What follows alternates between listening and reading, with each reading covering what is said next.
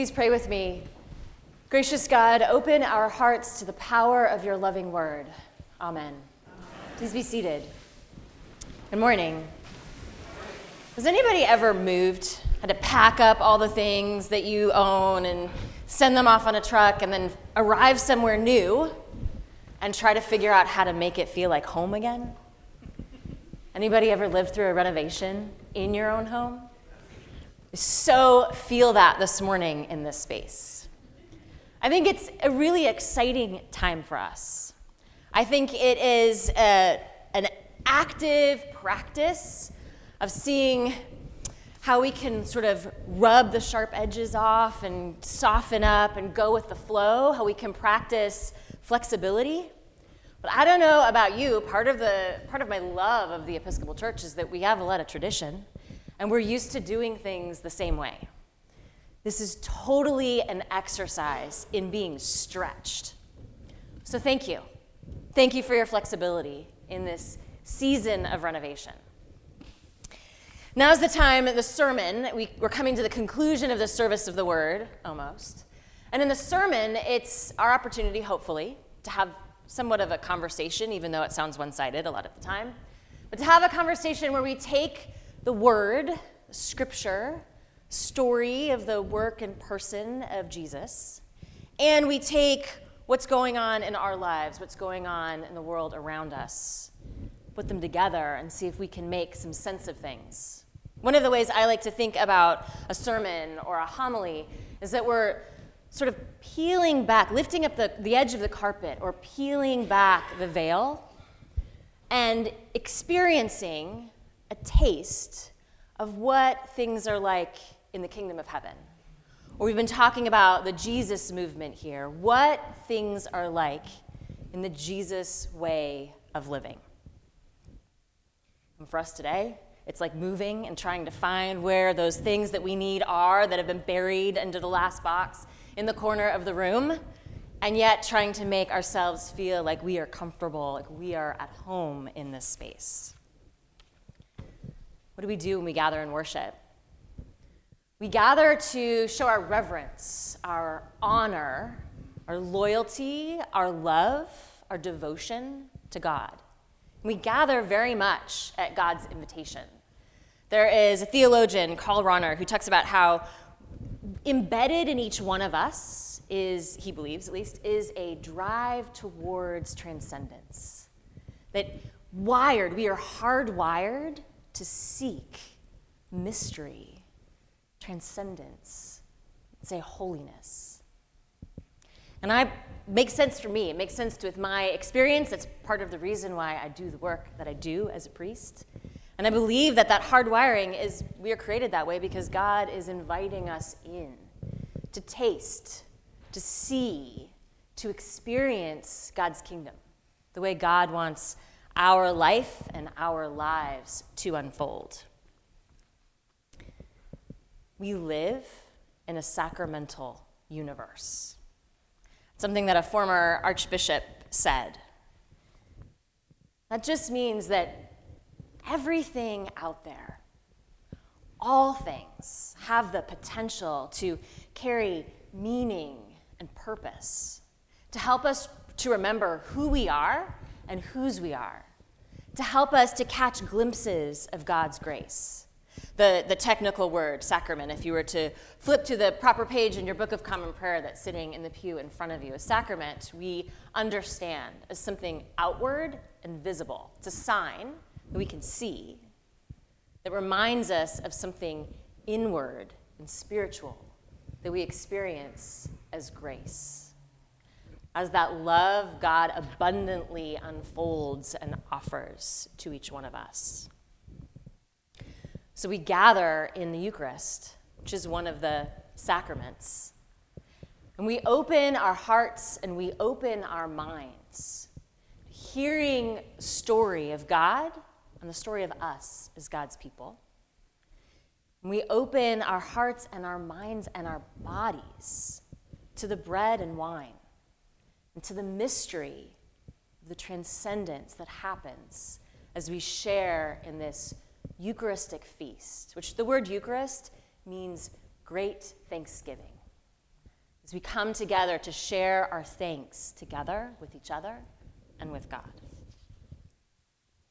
I could go on and on talking about liturgy and sacraments and worship, but I want to take this opportunity to point towards what's happening next and then also to talk about what we just did.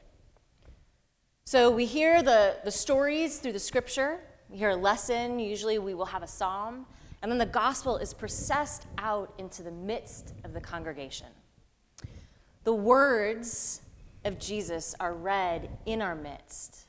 And we're invited to literally turn our bodies to face that direction.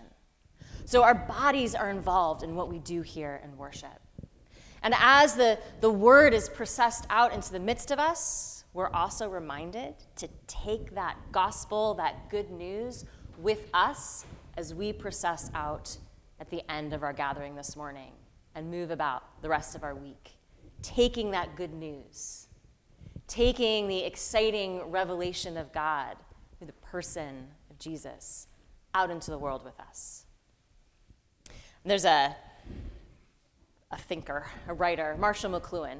I imagine that name is familiar to many of you. And he was famous for saying, "The medium is the message." One of the most exciting things to me about our Christian faith is the medium for us is the person, Jesus.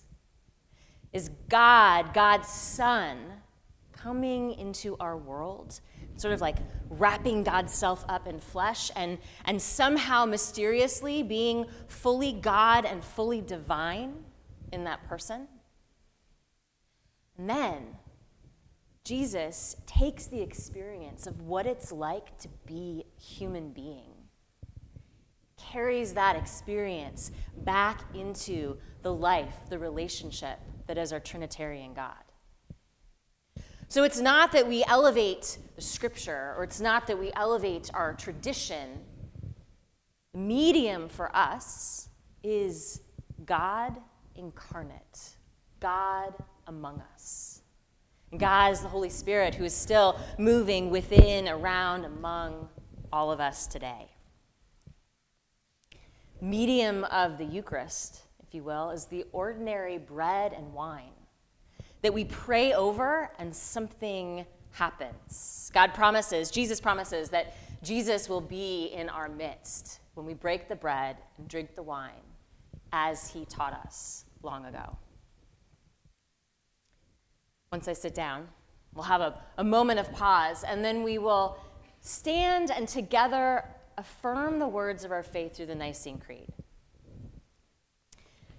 I don't know about you, but sometimes the creed to me is difficult, or it's difficult to say all the different pieces. It feels like that's something that we're supposed to have intellectual assent to.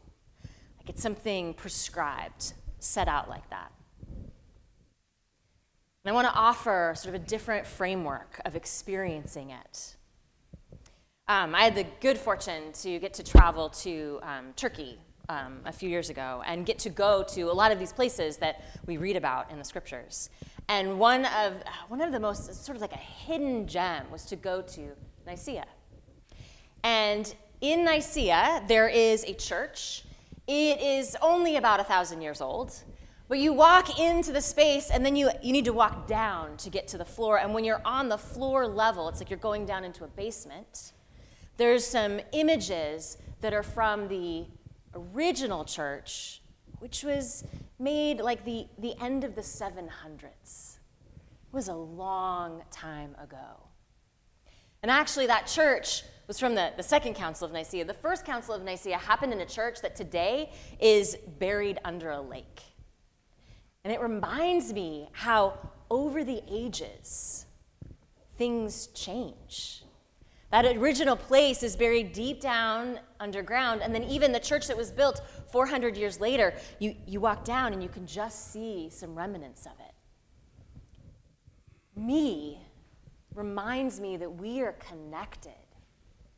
We are connected to the traditions and to the experience and stories of those who've gone before us.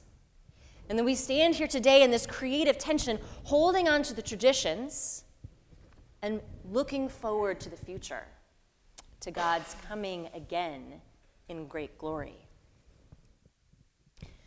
I think it was the writer Brian McLaren who said this, but I'm not sure. So I apologize, whoever actually said this, if I have this wrong. But Brian McLaren offers this understanding of this creed.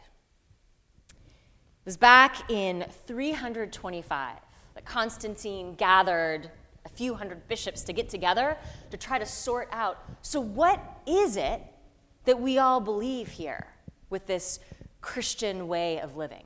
Because Jesus didn't actually leave us a very clear roadmap. In fact, a lot of the stories about Jesus, I think, was all about talking about how we are created to live in relationship with each other and with God. And that is hard work. And after some hundreds of years of people trying to sort this out, bishops are gathered to say, okay, so what do we believe? What is a part of us and what is not a part of us? And then a few decades later, another group of bishops got together and said, okay, let's edit what we came up with before because we understand things a little differently now as we've been growing in our faith together. And the words that we are about to sing are pretty similar to those words that come from the late 300s. So for like 1,600 years, Christians have been praying in this way.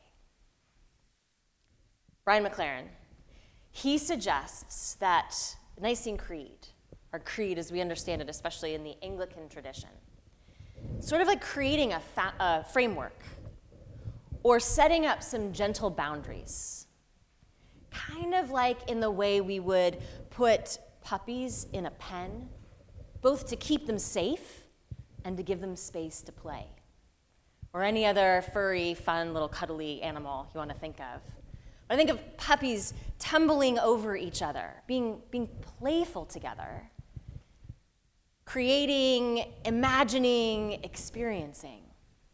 So Brian McLaren suggests that the creed was created to provide a framework for us to step into, to imagine, to experiment, to push against the boundaries, to see, well, how far can we go in this way and still have what we need to stay centered, to stay grounded, to stay connected to all the people for over 1,000 years who have been seeking to understand this holy mystery that we celebrate as we gather here each week.